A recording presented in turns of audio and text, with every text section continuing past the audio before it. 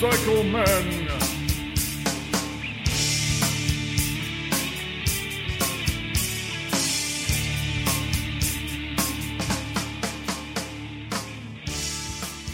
Good evening, everybody, and welcome to the Motorcycle Men podcast. This is episode number 82. I am Ted, and here I am in the V-Twin Cafe all by my lonesome. Well, actually, not really. Today, I've got another wonderful, great guest joining me. But first, I want to thank all of our Patreon subscribers and to all of our fans who have donated and have given us some wonderful, wonderful reviews and some great feedback. I want to thank you all very much. It's because of you people that this podcast can do what it does. I want to thank you all for listening. So listen, if you are one of these long-distance kind of riders, and if you are one of these people who likes to post your rides on one of the many apps that's available out there, like REVER maybe, and maybe Eat, Sleep, Ride, or well, whatever program or app that you use to track your rides. Well, here at the Motorcycle Men podcast, we like to use REVER. REVER is our favorite. Now, not only is REVER our favorite, but REVER runs these challenges every now and then, and you're free and welcome to enter in one of these challenges.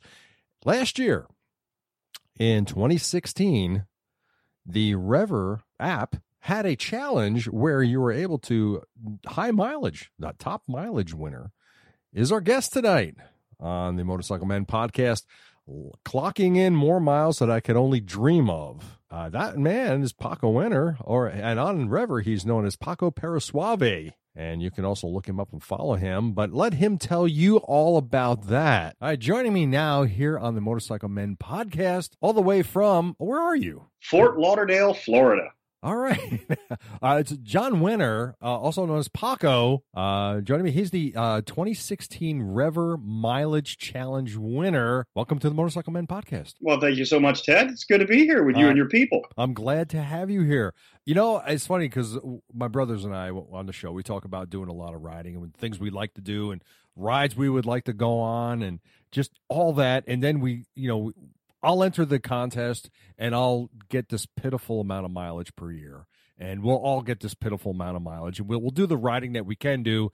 And then there's guys like you who go out and do this crazy amount of mileage. And it's just, it's staggering. It's absolutely staggering. So why don't you tell us a little bit about yourself and what you rode on your challenge? When you did this challenge with REVER.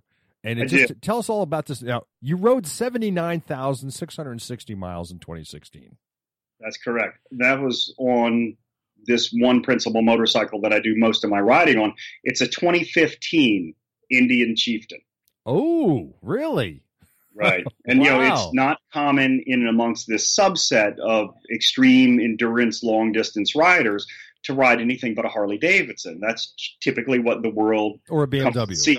Or a BMW. The BMW guys are not necessarily involved in the subset that I'm in. The subset that I'm in is tied very closely to the Hoka Motorcycle Challenge. Okay.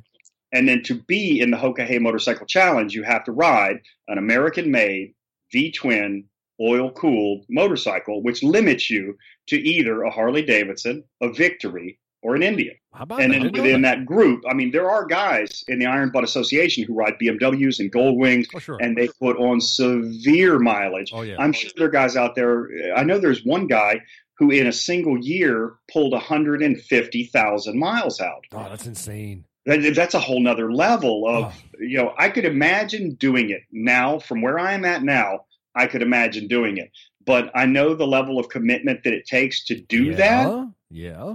I'm not sure I'm even cut out for it because I have a girlfriend and I just spend time with her. Is that a deterrent?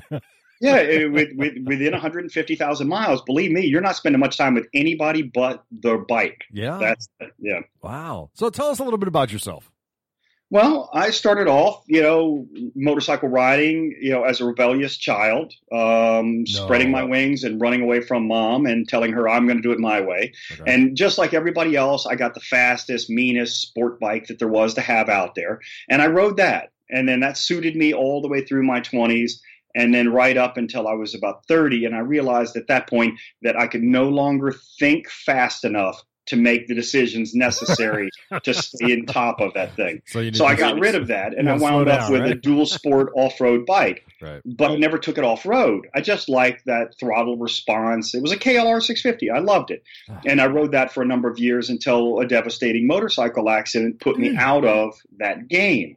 And at that point, having children and a wife, you're limited to the fact that if you're going to be crippled, that's not going to be acceptable to your family. Yeah. So I gave up motorcycle riding for a number of years. And then when I came back to it as the fat older guy, and you get a cruiser.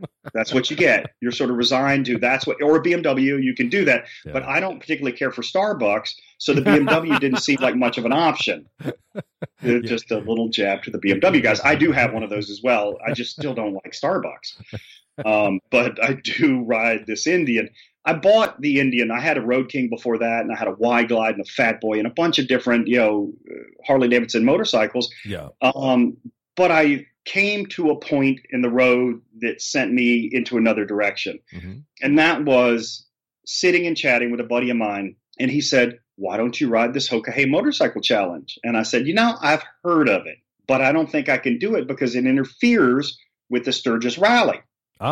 Sturgis Rally, in the social endeavor that is, with a bunch of friends, and I like the social, environment there. So I said, I don't think I can do it because Sturgis is already planned, and I've got my wristband, and I'm ready to go. And he goes, "Dude, it's a month before Sturgis. You can easily do both." And that's what started spinning my head. And I realized if I can do both, that means I'm going to have to ride from Florida to California, traverse the entire United States, finish after going to the tip of Maine back to New York, and then I'm going to have to ride from there to South Dakota. You got nothing else better to do, right? Well, I looked at it in my life and I said, I think I can fit this in. So I applied to do the Hoka Hey Challenge. And they accepted me and said apparently they thought I had what it took to complete the Hoka Hey Motorcycle Challenge without dying. Okay, briefly, because I've never heard of it until you just. What is the Hoka Hey Challenge? The Hoka Hey Motorcycle Challenge is the brainchild of Beth Durham, and I believe it's her husband. I could be wrong about that, Jim Redcloud. And what they did is they brought the original one forward as a very, very high money, big dollar payout, $500,000 prize contest that was designed to be the ultimate motorcycle challenge ride. But there was a prize at the end. Okay. And it stimulated within these riders a very fierce and intense competitive nature to win $500,000. Ooh. So anybody who thought that they had enough badass and enough everything to give it to it and had a shot at this came out to race it. And it worked out in the end so that two guys in a dead heating duel riding from Key West to Homer, Alaska, finished side by side in agreement that they would split the prize rather than try to kill each other to the end of the road. And that was, I think, the only year there was a prize. After that, it's been successively run without prize money, but just for the pure challenge of it. And I am here to tell you that is a defining moment that will put you on the spot in a way that most people will never, ever, ever feel. So this is a ride from Key West to Alaska? Is that the challenge? It has taken on several different routes. The route that I ran, the first one that I became aware of and slotted myself into was the 2016 Hoka Hey, which was last summer. And that ran from Temecula, California to Wolf's Run, the Seneca Nation in New York, right outside of Buffalo, Gowanda, New York. But it covered all the way to the tip of Maine and ran through 29 states. Wow. Now, the premise of the challenge is you don't use any electronic navigation at all. So no phone, no GPS, no route mapping, nothing.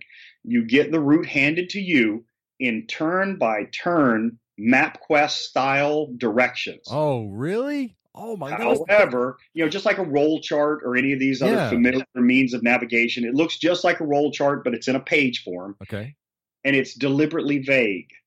So it will say, instead of turn in 36.2 miles off of Route 16, take a right onto Route 50.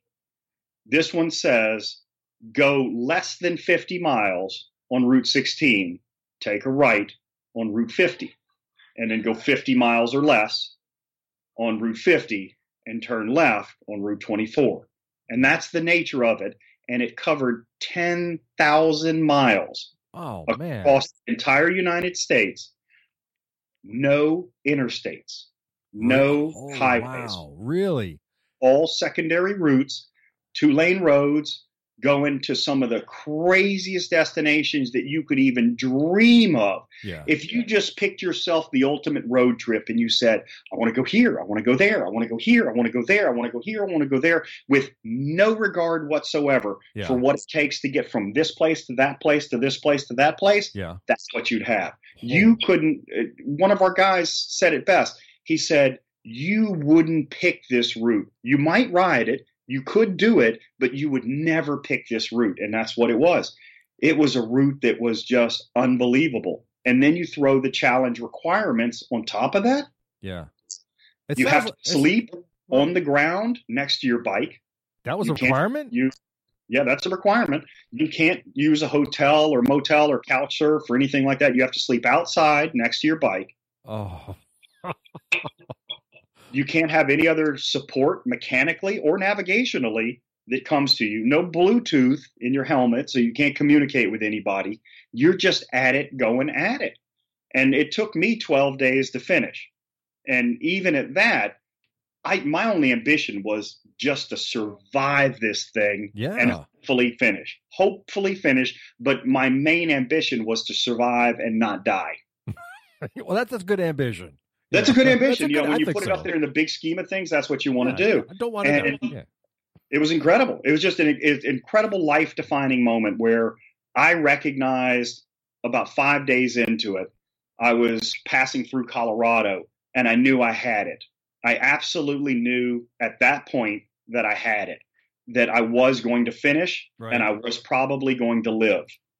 So at that, I decided I'm just going to relax and take it easy. And that is precisely what I did. I relaxed, I took it easy, and I just simply finished. That was my intention. But when I hit Rhode Island, at the last checkpoint, when they handed me a new set of directions, and I'm sitting there eating some chicken, and, everybody's a little excited in the dealership. And then another rider showed up, a guy named Raymond Stenberg. And I'm chatting with Raymond. Hey, how you doing? Everything's going good. And then I thought I was probably in about 12th or 15th, good position, but nothing aggressive. And then that's when it came to me that Raymond was one of the front runners. Well, hang on a second here. And I asked the guy in the dealership that I registered with, I said, what order did I come in? And he said, you came in 4th. Oh, wow. That changed everything. 4th, there were several accidents that happened in a rainstorm as people were coming through Virginia that took several people out. Oh, and it happens. It happens. And, really skilled, highly professional riders, and the circumstance took them out. And now all of a sudden I'm 4th. So it's not just that I'm going to finish, because with less than 2,000 miles to go, I'm going to finish. Yeah. It's a question of in what order. And I said, the guy who came in front of me, how far ahead of me is he? And they said he left right when you showed up. And I'd been sleeping for 4 hours. So 4 hours ahead of me. Oh, man. I knew I could get him. Yeah. I knew I could get him. So I took off out of there like a bat out of hell. And I rode the entire length of Maine around the loop, over 1,000 miles in just about 22 hours. And I caught him. Oh, really?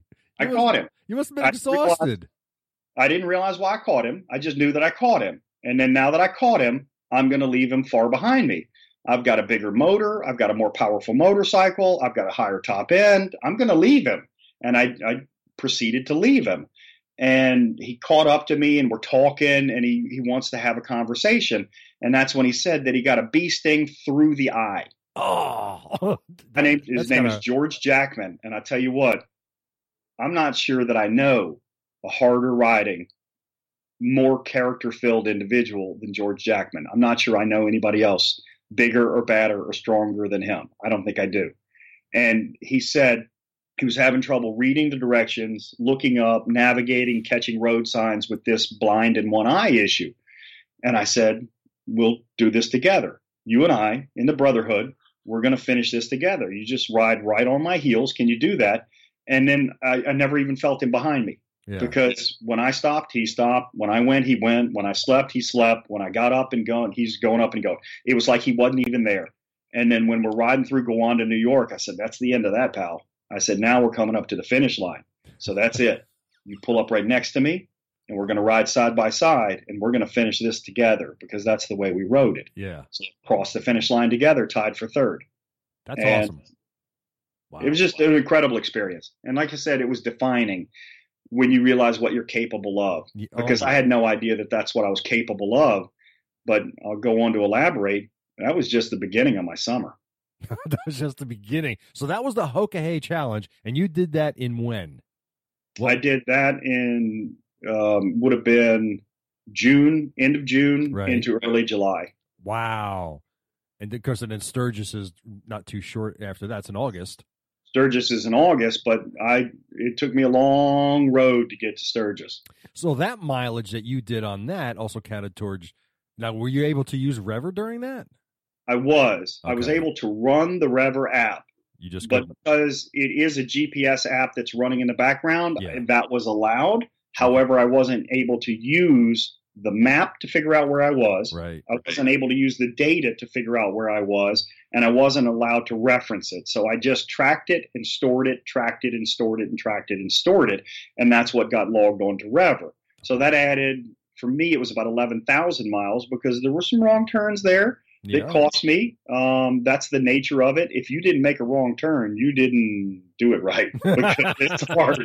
It is very, very, very hard to do. Well, just by the explanation you just gave me on how they gave you the directions on which way, they specifically wanted you to go a certain direction and with certain directions, but it just seems like it was very painful. It was. I'm sorry?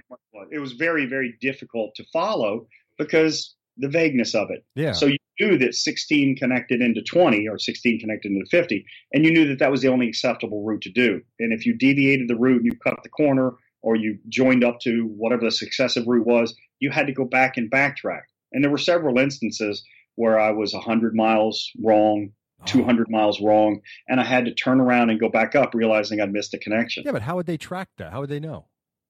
I have a fleet tracking device into my bike, so they can track me to the second wherever I'm at. Now, did everybody get one of those? Everybody's got one. Oh, it's part of your entry into it that you have to buy the device and you have to activate it. However, most guys keep theirs activated all the time. Yeah. So mine is active right now on my bike. So if somebody wants to log into it, they can see exactly where I'm parked right at the minute. All right. Oh, man. So now, REVER, they got their money's worth out of you. That's for Absolutely. Sure. So tell us about your mileage and what. Well, you kind of sort of just explained your decision to be the top mileage guy because it sounds like something you said. You know what? I'm going to do this. Well, it was a backwards decision. What it was is I'm going to run the Hoka Challenge, and then in running the Hoka Challenge, somebody told me that there was this REVER app. They said, just load it onto your phone and start tracking and join America's Ultimate Long Distance Rider to see how you stack up against these other supremely badass guys. I mean, really hardcore riders. Yeah. And I'm thinking, okay, I'll give it a shot. I'm not a real competitive guy by nature, but I'll give it a shot. I like to ride. And at the end, we'll see where I stack up. Yeah. So, after a couple of months, I was in the top 10 because I was doing the training rides, testing out rain gear, testing out new supplies, testing out sleeping gear, sleeping in the rain. I live in South Florida. I had to ride over 1,000 miles to go even find chilly weather. I had to ride 1,500 miles to find cold weather. So training was training. You have to prove your gear out. And I went through several different versions of gear until I finally settled on exactly what I ride with now. Wow. I've got a closet full of stuff that's hanging up, but I only ride in a very, very narrow spectrum of that. Yeah. And I love that stuff. It's solid as a rock. You can get wet, you can get cold, and you can't ride. Yeah, I can go through wet, I can go through cold, but I don't get cold or wet. I've got gear that keeps me just completely waterproof. Did you have any specific gear, like a specific brand that you prefer over others? Oh, absolutely. Climb. Oh, no kidding. KLIM, Climb. And what's creepy, and I didn't realize it at the time, is that Polaris owns Climb. And they're the same people who manufactured my motorcycle and built such precision into it. And Climb gear, it's just as good as it gets. There are other guys who ride other stuff, and they believe in it. But I can tell you what this has done for me. I've been in well below freezing temperatures. I've been in 15 hours of nonstop rain, and I can manage through all of that. Yeah. Well, it's, and when you got the right gear, I mean, you pretty much can ride any kind of weather. That's exactly it. And you got the right sleeping gear, you can sleep in absolutely anything. So you pretty much sleeping bag the whole thing. Oh, absolutely. I didn't spend a single night in the hotel in any of my journeying around. Right. What I do is I find some place off the side of the road to hide, and I live like a homeless person, laying in a ditch somewhere, in a cornfield, behind a car lot, somewhere hiding from the police, intruders, bears, whatever else is out there. So let me ask you this. Let me ask you this question. So during all of 2016, you're doing all these epic rides, and not once did you stay in a campground. No, never. Actually, no, I take that back. I really take that back. Let me reiterate that.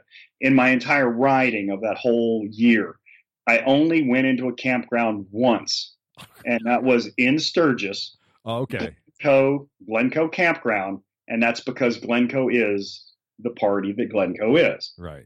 But other than that, all of the riding around where I could have camped and I could have been in a cabin and a KOA and all, nope, never, not once. No, okay. So really just you would like behind a dumpster somewhere by a McDonald's, right? That's it. You nailed it. And I've done that. It was behind a dumpster behind a hotel, but nonetheless, that's what nonetheless, it's behind a dumpster. Yeah, I envision the scene. You've seen the movie Wild Hogs, correct? Yes. Sure. Okay. I envisioned a scene where they were camping in the woods, just off the road, and that was you, right? Yeah, that was me every single time. No. And then sometimes not even really off the road. Sometimes just on the siding or the shoulder of the road. Well, see, now that would scare me because then I'd be concerned about somebody running off the road and run your ass over. Well, I mean, the sidings where you have, chain hookups where you take a big rig off the side of the road. And those, yeah, okay. Chains, and it's wide enough that, most of the roads I'm traveling, there's no traffic. Wow. And now you got, you must, of course you had all your meals on the side of the road as well. During the Hokahay and the month that followed, I carried all my own food with me. Wow. So I didn't have to stop for anywhere to eat. Now you must have lost weight, right? I did lose a little bit, but not much. I'd already started losing weight when I started training. I was a big fat 260-pound, heading for a gold wing kind of guy. Is that the prerequisite to owning a gold wing? Way over 200 pounds? Fat enough, you eventually get a gold wing, and that's where I was going.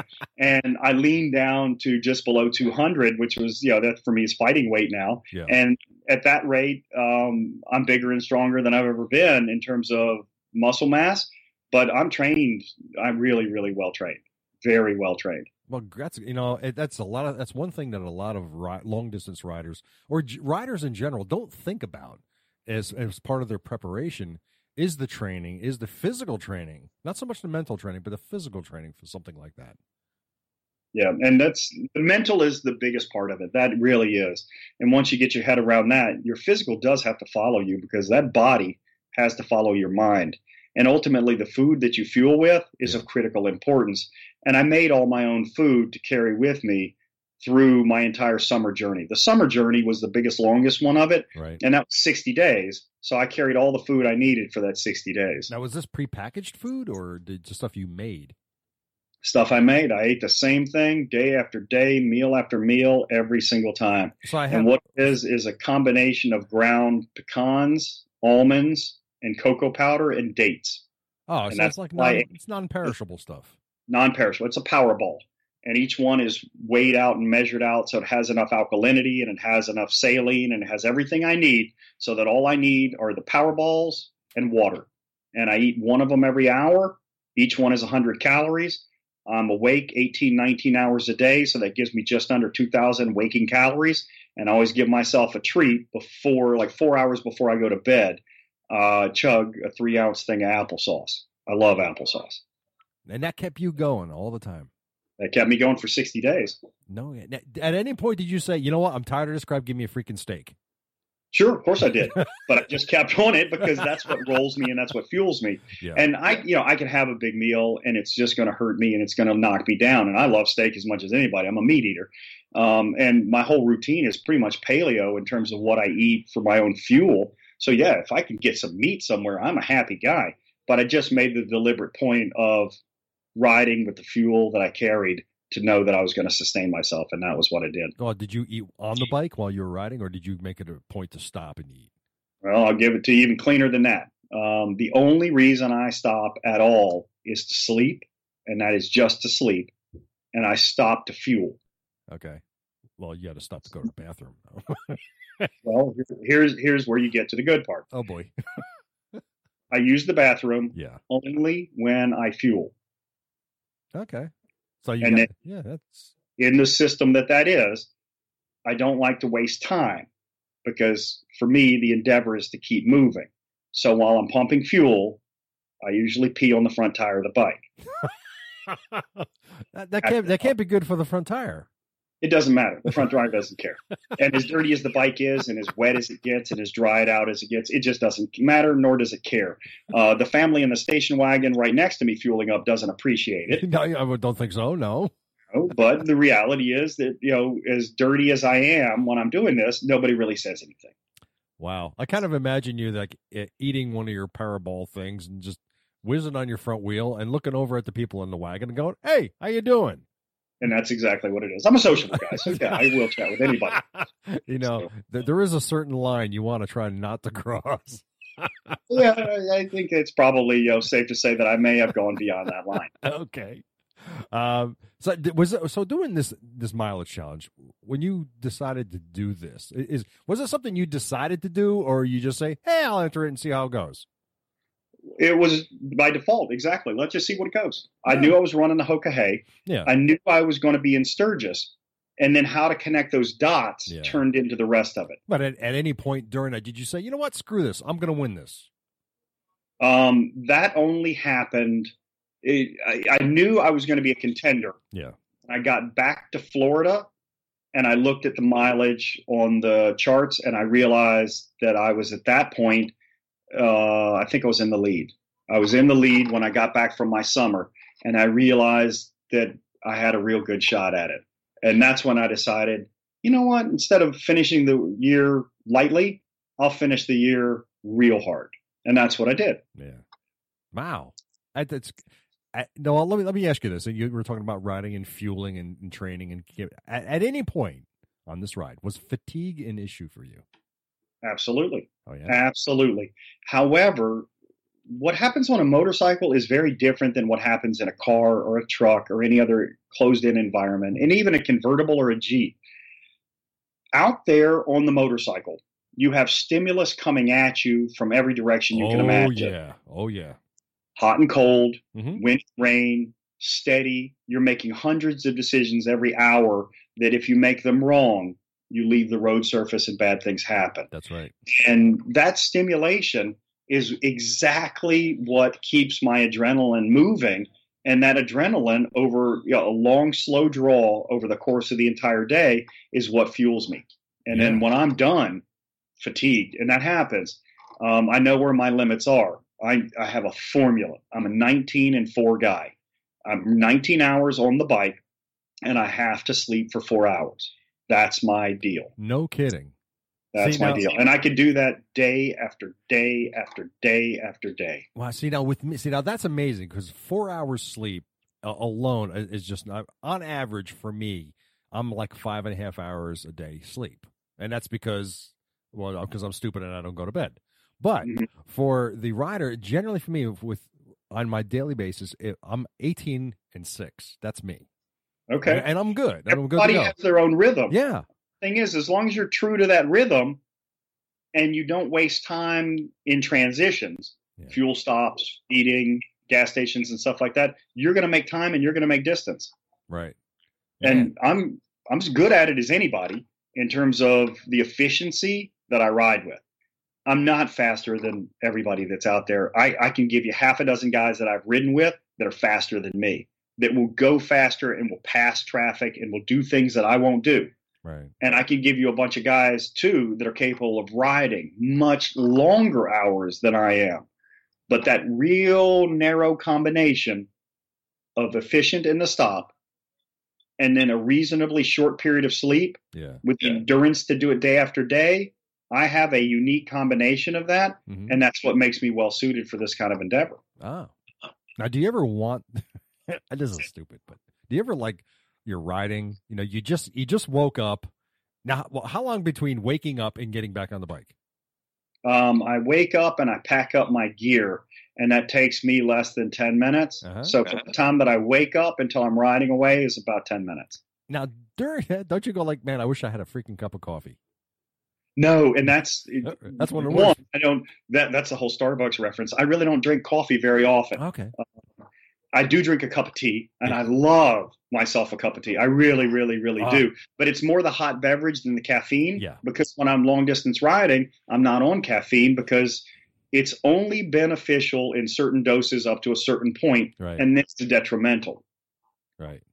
So I don't really do caffeine, but there are sometimes when I wake up cold, and all I want is that hot beverage. Yeah. And then I got a solution for that. And that is? Gerbings. Gerbings? Gerbings. Okay, explain gerbings. Gerbings is my middle layer of clothing. I wear a technical underlayer. I wear the climb outer layer. Okay. And the middle layer is this wonderful plug-in heated gear made by Gerbings. Oh, okay. That will beat the cup of tea any day. Well, yeah, but you need that internal satisfaction. That's where tea comes in. See, I'm a tea guy. The time that tea does, the ritual of it, that has its own special moments. Of course. But, I find motivation wherever I find motivation. And, for me, I'd seen a bunch of bears on the roadside in British Columbia, Canada. Yeah. And I'd seen them consistently over the course of about 8 or 10 hours where there were a lot of bears and they're all by the roadside. And then I started noticing that where the bears were, I thought they were red flowers. I didn't really pay attention. It didn't occur to me what it was. But then when I realized they were raspberries, I start making like a bear. So every time I see a patch of red, I stopped and I ate all the raspberries I could pick. I got back on the bike and I rode some more.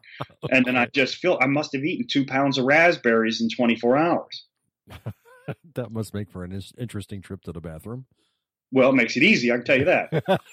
I guess so. Yeah, it really does make it very easy. Another question, not related to food. Well, we're going to get back to food yet because I'm really interested in the food part. But sure. Were you all the gear all the time? I'm sorry, say that again? Were you all the gear all the time? Wearing all my gear all the time? Absolutely. Yeah. So the only thing that changed was sometimes there was a mid-layer on, sometimes there wasn't. Sometimes it was heated mid-layer, sometimes it was insulated, and sometimes there was no mid-layer. Right. But other than that, the technical underlayer and the climb outerwear and the helmet, all the time, all the time, all the time, all the time. So, and that's an 118-degree desert. Really? That's 22-degree frost. It's all the gear all the time. So was any of that compression wear? No, I don't do compression wear. I've heard that it's beneficial, but because I never experimented with it, it's just not in my routine. Oh, okay. But I'd be willing to give it a try. If anybody wants compression wear tested, I'm your guy. I'll put that miles to the test with your compression wear. Send it to me. Yeah, because I've been pondering doing an iron butt. Not necessarily iron butt, a Saddle Sore 1000. So I'm thinking, get some compression wear. Do that first. But it sounds like you've got your own formula for a successful ride, and it works for you, which is good. It does, but I think that there are advantages out there that I haven't tapped into that I'm willing to consider, and I understand the benefit of compression wear, and I'd certainly be willing to try that. Hey, do you ride with a Camelback? I do, 2 of them. Oh, really? You wear 2 of them? No, I don't wear any of them because I don't like the feeling of it on me. Okay, but I've got one strapped. My bike has a Pelican box. Okay, on the back in place of a tour pack. Okay, and I've one on top of the Pelican box. And then I've got one of them on my tank bag. So I do carry 2 Camelbacks with me all the time. And how many ounces are they each? Each one is 1.5 gallons. Oh, you got the big ones. Yeah. Wow. And that's what I realized is that, some of the desert riding that I was doing. Yeah. I went through Death Valley. It was 118 degrees. Ouch. And that was nonstop riding. And I'm wearing full gear and you're sweating like no tomorrow. You vent it, which that's the beauty of climb gear is you can vent it to accommodate the heat. Yeah. And it feels like you're living in freezing cold air conditioning because at 80 miles an hour and with all this sweat coming off of you and you're drinking all the water you can drink. There was the first day of the Hoka, I drank 4 gallons of water. Wow. 4 gallons. That's a lot. That's a lot of water to be taking in. You have to drink like it's your job. Yeah, I think so. Yeah, and I did, and I survived. I made it all the way up to Crater Lake, Oregon on the first day. Wow. That's not that is impressive. Now you're Chieftain. I'm actually looking at the Chieftain right now as we talk. I'm not an Indian guy. I appreciate what they're doing. Sure. How did the bike perform? I can tell you this. I'm going in for service tomorrow up in Daytona Beach. It's Daytona Bike Week here. So I'm going to ride up to Daytona Beach. It's about 250 miles. And then before I even get to my first gas stop out of Fort Lauderdale, the bike is going to turn over 100,000 miles. Oh, wow. And that's a 2016. 2015. I bought it when the 2016s were already released because it was just cheaper. Yeah. And I figured by the time I'm done with it, it's not going to have much value left on it anyway. Get the older one. That's fine. They're identically the same. There was no difference between 2015 and 2016 except for a year. And if you're looking at resale value, which believe me, I'm not, it doesn't matter. Wow. It just doesn't matter. So I got mine, and it's just now 1.5 years old. And what engine does it have in it? It's got a 111 cubic inch Thunderstroke V-twin. Right. And that performed really well for you, right? Unbelievable. And I can tell you this, not one single engine maintenance issue in 100,000 miles. I do my own oil changes on the roadside. No. The longest oil change I've ever done is 10 minutes. And that's just because I wasn't really focused. You weren't focused. Focused. Yeah, try that on your Harley. You got 3 different chambers of oil to drain and fill. And wait, so when you're talking, you say you're changing oil, you're not just changing the engine oil, you're changing all your fluids. Engine, transmission, and primary drive, all in one, because it's all in one single sump. Oh, no kidding. Oh, yeah, you're right. Yeah. Wow. How about that? Yeah, that 2 kind of makes screws out, and then a oil filter in the front. Yep. Drain it. It drains in about 4 minutes, and then it takes me longer to fill it than it does to drain it. Wow. So look at that. So wow. Yeah. So all one shot. Yeah. I mean, I have to I got 3 different reservoirs I got to take care of if I want to do that. I've got one. It's as simple as can be. And like I said, in 100,000 miles, I haven't even changed the clutch. Oh, how many sets of tires did you go through? I've been through several tires. I finally figured that out. It took me a while. All your buddies have advice, and everybody has the advice that works for their bike. Yeah. And then it first came to my attention. One of our other Hoka riders, a guy named Bruce Rhymes from, I think he's Star, Mississippi, somewhere in lower Mississippi, said he was running Dunlop American Elite tires. Okay. And he was getting 25,000 miles out of a rear tire. And I said, shut the front door. There is no tire out there. At that point, I was running Dunlop Elite 4s. And I was getting 17,000 miles. And I thought that was phenomenal out of a rear. Wow. And I switched to Dunlop Elites, American Elites. Yeah. I'm getting 22 to 26,000 miles out of a rear tire. That is amazing. And I'm getting 40,000 miles out of a front tire.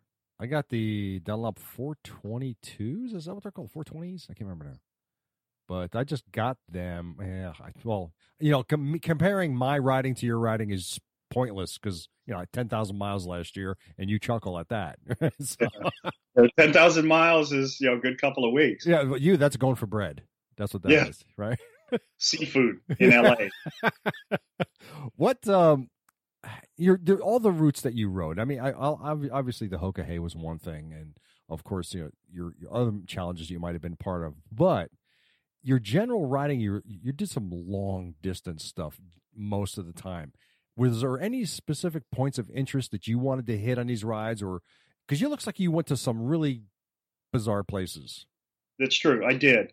And there were directional places where it was an end of the road that I knew I was going to hit the end of the road there. Mm-hmm. One of those was Homer, Alaska. It's as far west in Alaska as you can go on any paved road. Oh, nice. So I did that. And that was a direction that I knew I was going to hit. I knew San Diego was a point that I was going to hit. I knew that Key West was a point that I was going to hit. Yeah, I knew the tip of Maine was something I was going to hit. And I also knew that the end of Seattle was something I was going to hit. And then at some point, there are 2 points in the interior of the U.S. that I knew I was going to hit. One was Lebanon, Kansas, for no particular reason other than it's the geographical center of the lower 48. Okay. And the other one is Belfouche, South Dakota, which is the geographical center of the United States, if you consider Alaska and Hawaii. Okay. So I hit all those seminal points. Plus, I knew I also wanted to hit every single state, plus D.C., don't leave that one out, in the course of the year.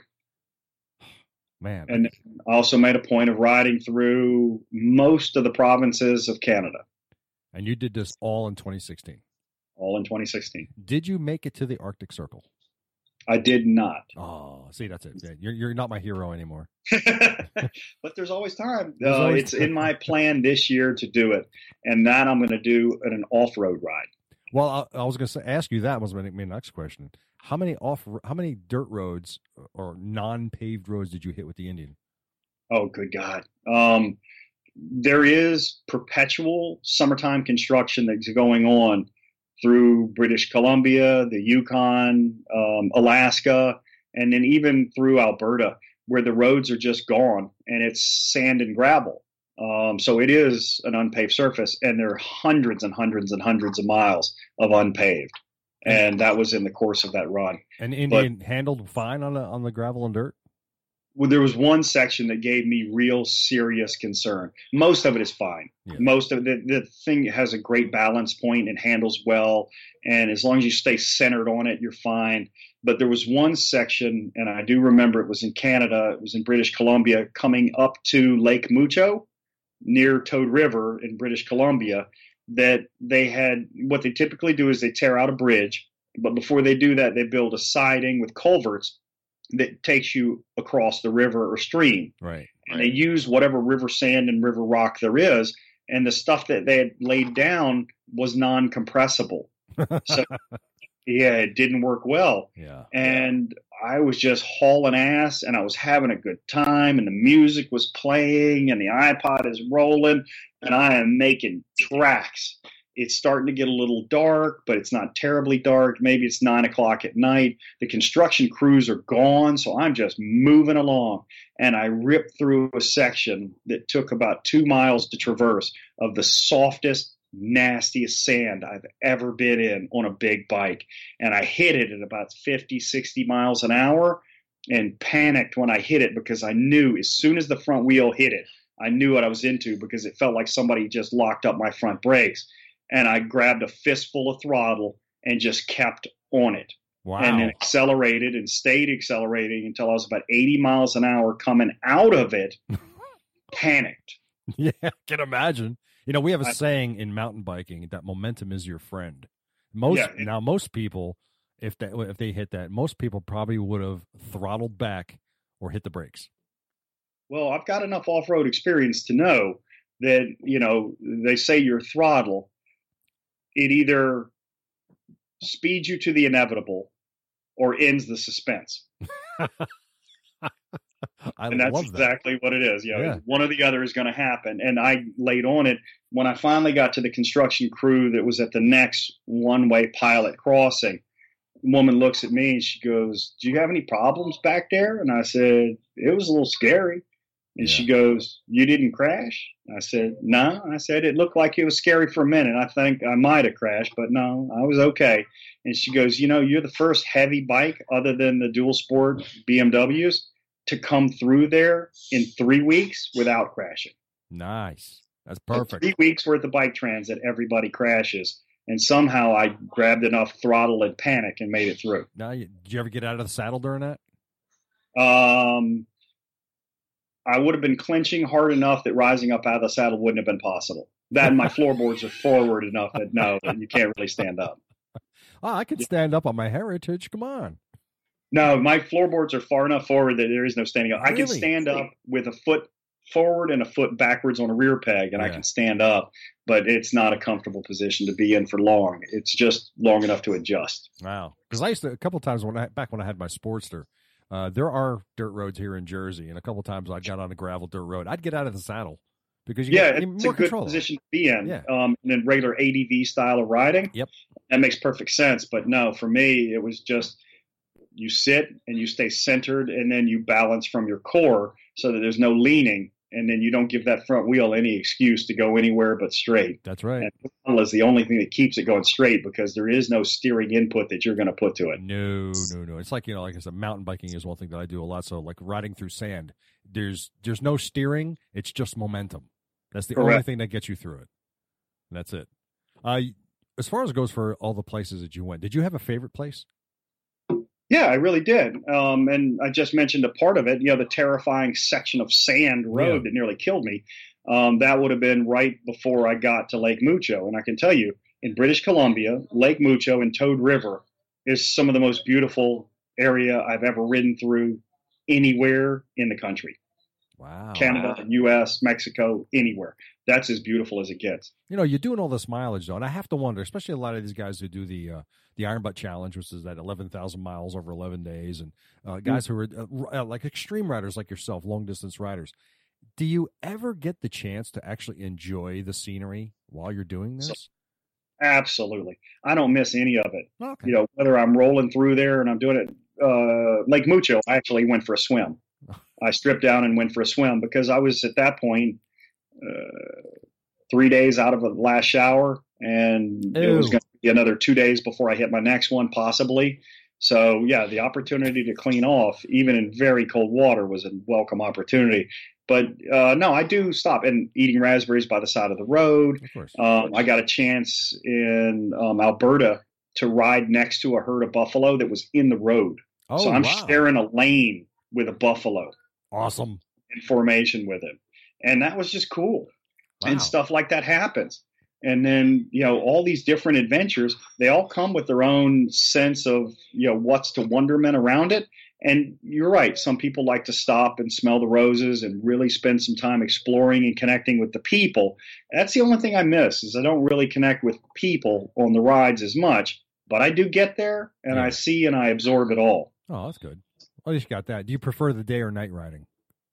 The nature of what I do, this 19 and 4, which is my routine, demands that I get up before the sun's up and I ride until after the sun's down. Yeah. But I do not spend any waking hour not riding. Mm-hmm. Oh, so but as far as it goes for a preference, do you prefer the day or the night hours? Much prefer the day riding. Much prefer the day riding. Yeah, a lot of guys like night riding. My brother, for example, one of my co-hosts, Chris, he likes riding at night. Yeah, because there's less people on the road, and it's just more serene, I suppose. I prefer day because I like to see what's going on. And from that perspective, I agree with you that there's more stimulus during the day, and it keeps me engaged more. So I do prefer the day riding, even though I know for a fact I can make more mileage at night. So when I'm doing an Iron Butt, challenge, I will ride at night, primarily at night. Wow, of course. Now, I know you told us about you had your food that you eat, your little Powerball thingies that you're eating. I noticed you did sample some other foods while you were out there because some of the places you stopped at looked pretty interesting in the Southwest. Oh, sure. A couple of places. Now, how was that? Was some of the road food good? Oh, I love it. Well, first off, more of my background. I'm a trained professional chef. Oh. There's a private chef all over the world and work for some of the wealthiest people in the world doing that. Chefing on private yachts, private jets, and in people's homes and estates. Was even the chef for the vice president for a period of time. Oh, how about that? Yeah. So, cooking I know and good food I know. And, you don't balloon up to 260 pounds skipping a meal. Oh, I guess not. No, you don't. So, I really love food.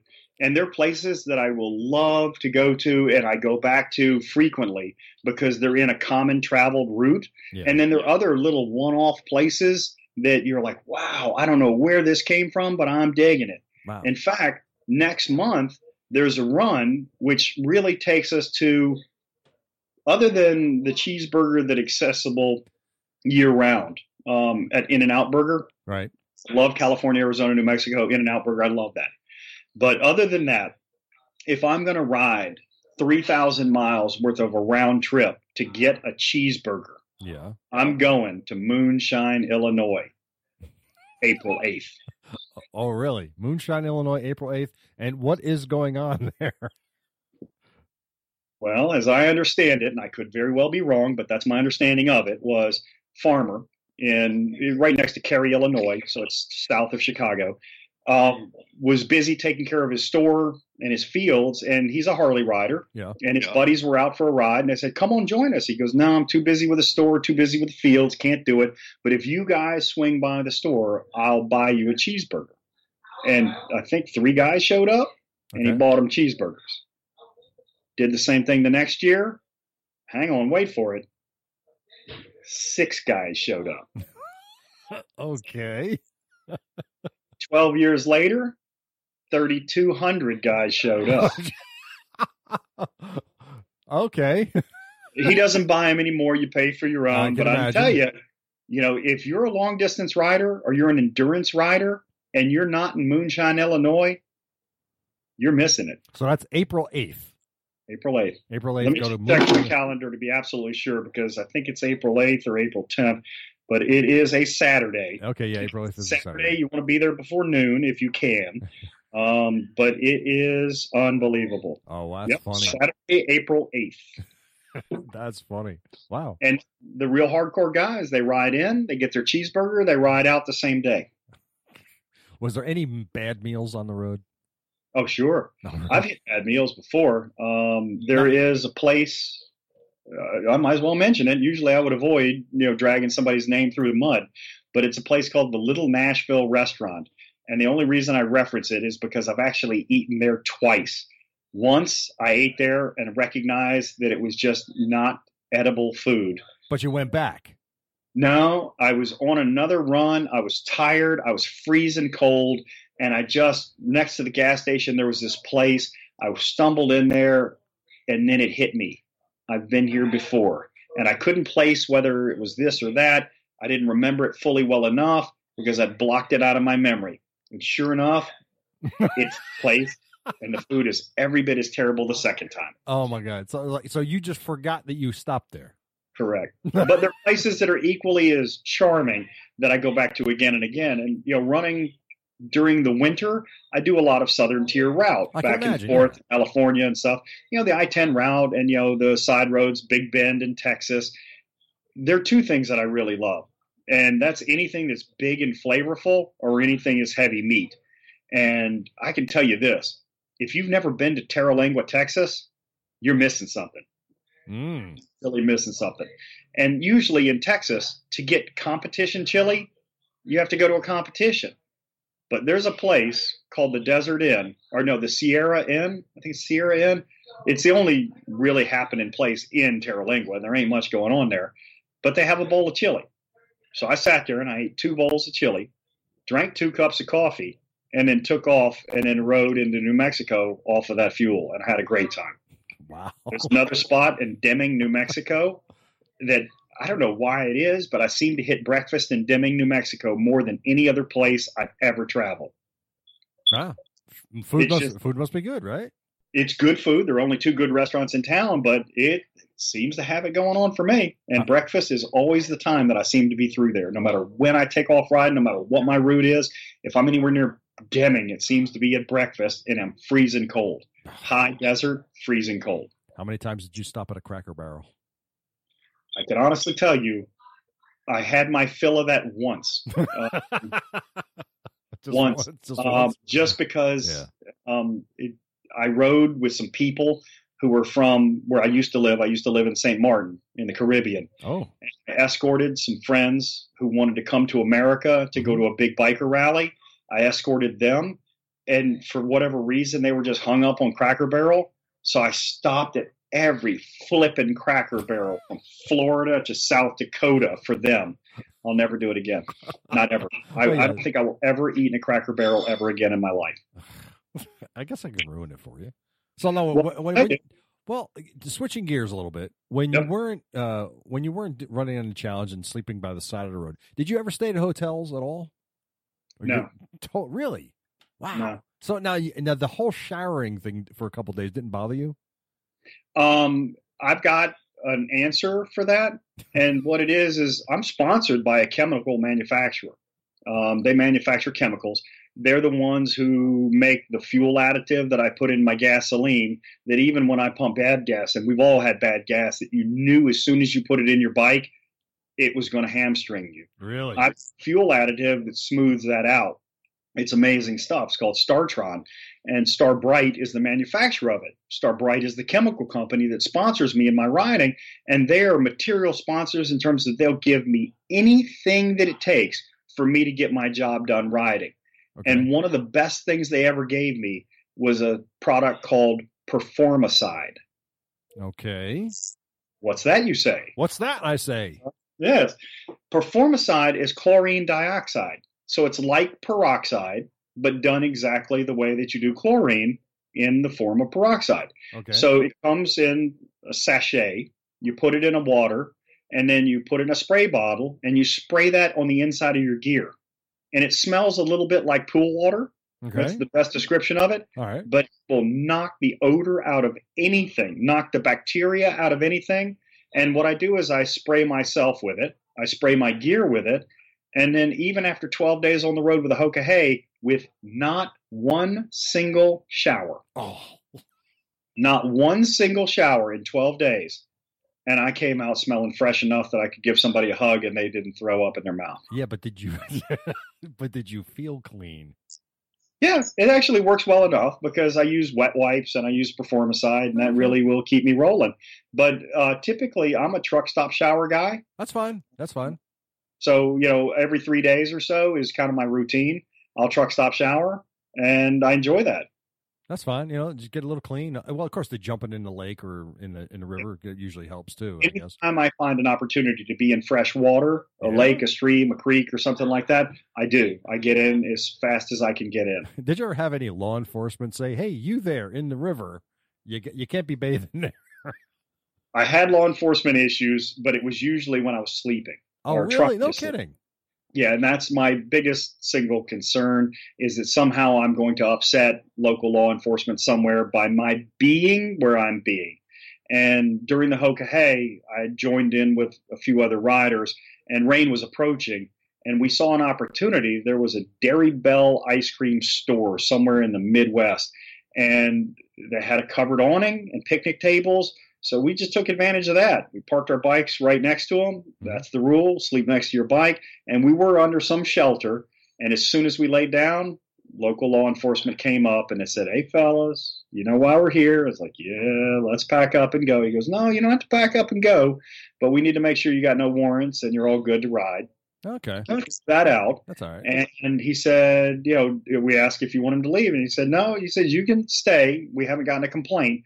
But if the owner does complain, we're going to have to move you along." And he says, "Otherwise, we're going to check on you 2 or 3 times during the night, make sure you guys are okay, and everything will be fine." They couldn't have been nicer. Oh, that's awesome. I see. That's fine. That's cool. Now, another time in Ohio, I'm sitting on the side of the road, and this was, just me making a casual run doing my thing, and I'm talking to my girlfriend on the phone, but I pulled over to have the conversation, and 2 police officers successively pulled over next to me, and they said, "Hey, buddy, just want to make sure you're okay. Is everything okay?" Could not be nicer. That's so North Central Ohio state troopers. That's great. Could not have been nicer to me. That's great. Love the law enforcement. I like they help out. That's great. They really do. And I've never had a bad encounter with any of them, anytime, anywhere. Yeah. They've been nothing but pleasant with me. Talking about the camping out thing. Did you ever consider Walmarts? Because they welcome RVs all the time. So I just why would they? Guys in tents, they do not like guys laying on the ground. Really? I know that for a fact. But when I see a Walmart and I'm tired and I know it's just going to be a quick sleep, I'll sneak in there. There you go. Why not? Hey. And then the key there is you go find the guy in the green flashing light vehicle. You find him first. Yeah. And tell him what you're doing. I'm going to lay down for 4 hours. I'm going to go inside and buy some breakfast stuff and then water, and then I'll be out of here before daylight. And usually they're very okay with it. Oh, that's good. Perfect. Awesome. So now tell me, what's next for Paco and what challenges is coming up for you guys? Well, Moonshine, the cheeseburger run to Moonshine. That's August 8th. Right. Or April 8th. And then in, I believe it's June, there is the Dust to Dawson rally, which is an off-road rally in Alaska. Ooh. And I'll ride up there on the BMW. I've got an F650 GS that I'll ride from Florida to Alaska. I'll do the run up there, and then I'll return. And then there is Hillbilly Hot Dogs in West Virginia, which is a Hokey reunion ride, and that's, I believe, in July. And that's pretty much what's on the schedule plan so far. And then, of course, the Sturgis Rally. Oh, okay. How much riding do you do when you go to Sturgis? You do a lot up there? Yeah, what my routine is I get up before dawn and I go out for my own ride. And then when everybody struggles out of their hangover, wake up, whenever they wake up, 10 o'clock, noon, and they're ready to go ride, I'm already 400 miles worth of riding coming back, and I'll go do another 300 with them. And then after they're done, if there's no good partying to be done, I'll do another 200 in the evening of my own run. But I'll get in close to 800 miles a day very easily up there. Wow. So when do you cook for these people? You're riding all the time. I'm actually retired now. Oh, really? I used to work full time, and then I managed to make enough money that I've got enough that if I stay on a very well-defined budget, I'm good for the rest of my life. That's perfect. So in that case, there is no Mrs. Paco. There is a Mrs. Paco. There is a Mrs. Paco. Does she ride with you? She does. She has her own Indian. No kidding. She's a scout. Her Mrs. Paco's name is Beth. Okay. Well, we like Mrs. Paco. That sounds good too. That works. That works. That certainly works. Would you like to see Mrs. Paco? Here, she's right here. Well, I can't see. You don't have your camera turned on, actually. Oh, good God! I'm sorry. I thought I had my camera turned on. Here we go. The camera. Here's Mrs. Beth. Oh, hi, Mrs. Paco. Pleasure to meet you. Nice to meet you. Great. So now, do you guys do all this long riding together? No, absolutely not. No. So you just a long ride for me is 30 minutes. That's it? Maybe 60. Okay. Well. So Beth is more of a short destination rider. She likes to ride, but the long distance stuff is exclusively me. Right. So you pack his lunches and get out of here, right? Oh, no. Yeah. No, she doesn't do the food. Yeah, no. Okay. Wow. That's awesome. Now, at any point, do you guys hook up at somewhere and do a ride together? Well, yeah, so if you're across the country, it's kind of hard, but. Beth works as a meeting planner and travels all over the country.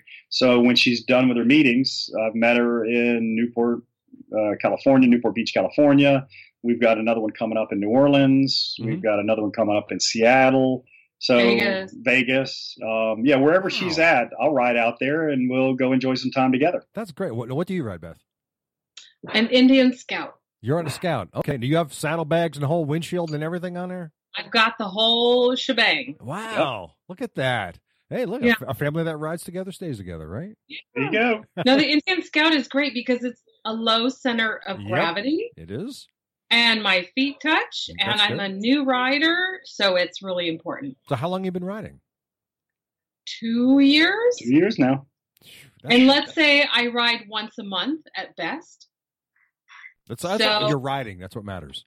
Exactly. And it's fun because we share we share it together. Yeah. Well, so the Scout is a very light bike as well. It's one of the lighter bikes out there. You know, I was pretty amazed at the local IMS show.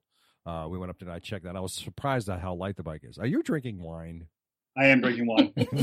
We're having a dinner party. I've got friends over. I cook corned beef. We got cabbage. It's a usual party right here. So when you shipping out on the road again? I go tomorrow to Daytona Beach because, believe it or not, I wore out a saddlebag. I didn't even know that was possible. How do you? You got hard bags on that, right? I've got hard bags on it, but it just wore out. How do you miles, distance, time, stress. Yeah. It's stress cracked and fractured. Oh. And I'm on my second saddlebag now. But I tell you, in the world of failures, if that's what goes wrong on your bike, you're doing pretty good. You are doing pretty good. So what do you listen to? Bye-bye, Mrs. Paco. So what do you listen to when you're on a bike? I got an iPod. Yeah. That's the only thing that's utterly reliable. I do satellite radio. I do, Pandora when I can, but the iPod is predictable. And the things that I like best is blues. Okay. I really love blues. Yeah, it's like country music with more sadness and more depth. All right. Know what you got to do? You got to give me your address. I'll send you a copy of my CD. Oh, I'd love that. Yeah, we got some good music coming out. But hey, that's great, man. What I wanted to, so you're using an iPod? It's like what, an iPod Classic? Like it is the Mini iPod Mini. Oh, no kidding. Yeah, wow. It holds 4 days worth of music, and I just put it onto random shuffle, and it just sings through it. And I've got all kinds of different music loaded up on there, and I love it. And that's what keeps me moving. And sometimes it's through the speakers. Sometimes I have a Bluetooth headset that I wear. It just depends on how it works best. Every now and then books on tape. Do you use any helmet communication? I don't have any built into the helmet. Yeah. Just because I haven't evolved to that level yet. But I do have a molded, custom fit Bluetooth headset that I love, absolutely love.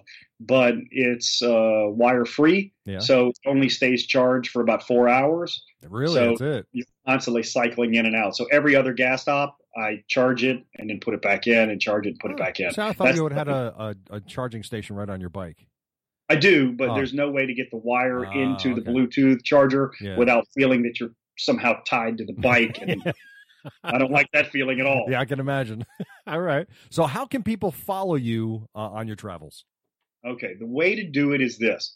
If you go to the website, usft.com. Okay. Which stands for usfleettracker.com. Okay. And then you enter the website, and on the top button bars on the top, you'll say device login. You click that bar where it says device login. Okay. And it'll give you the option to load in your username. Okay. And username, now here's where it gets complex. It is the type of bike that I ride as one word, all lowercase. So Indian Chieftain, one word, all lowercase. Okay. And then that's the username, and the password. Hang on a second. Wait for it. It's a little complex. Okay. Let me get a pen. Okay. All lowercase, one word, go Paco. Go Paco. That's it. All right. And then you can actually follow me, not just when I'm on a travel, but you can follow me when I'm riding to the grocery store. So like you have to actually give them your username and password and all do that? Really? Sure. And then anybody who wants to log in can log in, and I'll let you know that I disabled the features, even though it looks like you can still select them, that you can honk my horn and you can shut my bike off. Disable those features. Why would anybody want to do that? I don't know. No, my buddies did it. Yeah, trust me, that already happened. Oh, that's why I disabled them, because my buddies are funny. All right. And you do have a Facebook page, and do you have a Twitter page and all that stuff? My Facebook page is just my username is Paco, Paco, and then second name, Perosuave, Perrosuave. One word. All Paco right. Perosuave. Okay. And great. Do you have any videos on YouTube?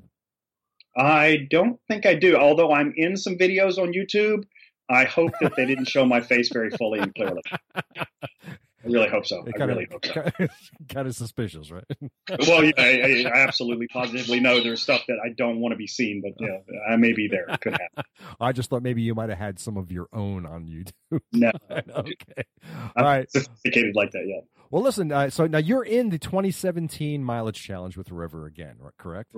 That is correct. So people can follow that. And if you want, you can get on the Motorcycle Men group page on REVER, and we can all follow you there as well. So we'll do that. I'll get you on there. But awesome. Paco, thank you very much for joining me here on the Motorcycle Men podcast. Please, by all means, ride safe while you're out there, okay? I will indeed, Ted. Thank you. It was very much a pleasure getting a chance to have a chat with you. Great. Thank you very much for being on the show, and we'll keep an eye out for you. Thank you. Thanks, Ted. All right, then. Thank you very much for listening. This is Ted, and this is the Motorcycle Men Podcast, episode number 82. And you just heard our friend Paco, the 2016 REVER Mileage Challenge winner. So now listen, everybody, get out there and ride your bikes, man. The weather's starting to get better here in the Northeast, and pretty soon we're going to be hitting the road. And you can remember now, you can follow Paco on REVER, and you can also join the Motorcycle Men group on REVER. Just look that up and join the group. And when we start doing some rides this summer and the season coming up, we're going to have some little rides of our own we can get together, maybe some challenges, whatever. But anyway, thank you very much for listening. Please, by all means, if you want to donate to the podcast and help us improve, get you more stuff, by all means, please go to our homepage and you can click on that donate button, or you can click the donate button that's on the episode page.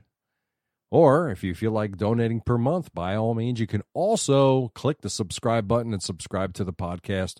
And as little as $1 will help out. Anything you want to give, that'd be great. Thank you very much for listening. Don't forget to please check out our friends over at Loud Pipes, Throttled Podcast, Motorcycles and Misfits, Cleveland Moto, also the Cafe Racer Podcast, also Wheel Nerds and Motorific. Just check all these guys out. They're great podcasts. There's something you want to listen to. Also, check out our sponsors, Love Jugs, love-jugs.com. Cool down your V-twin. That's what you want to do. And, of course, Zero 3D. They got great stuff for your bike. If you're looking for stuff for your big twin, your Harley, this is the company you want to go to. Check out zero3d.com. All right, guys. Take care. Ride safe now. Bye-bye.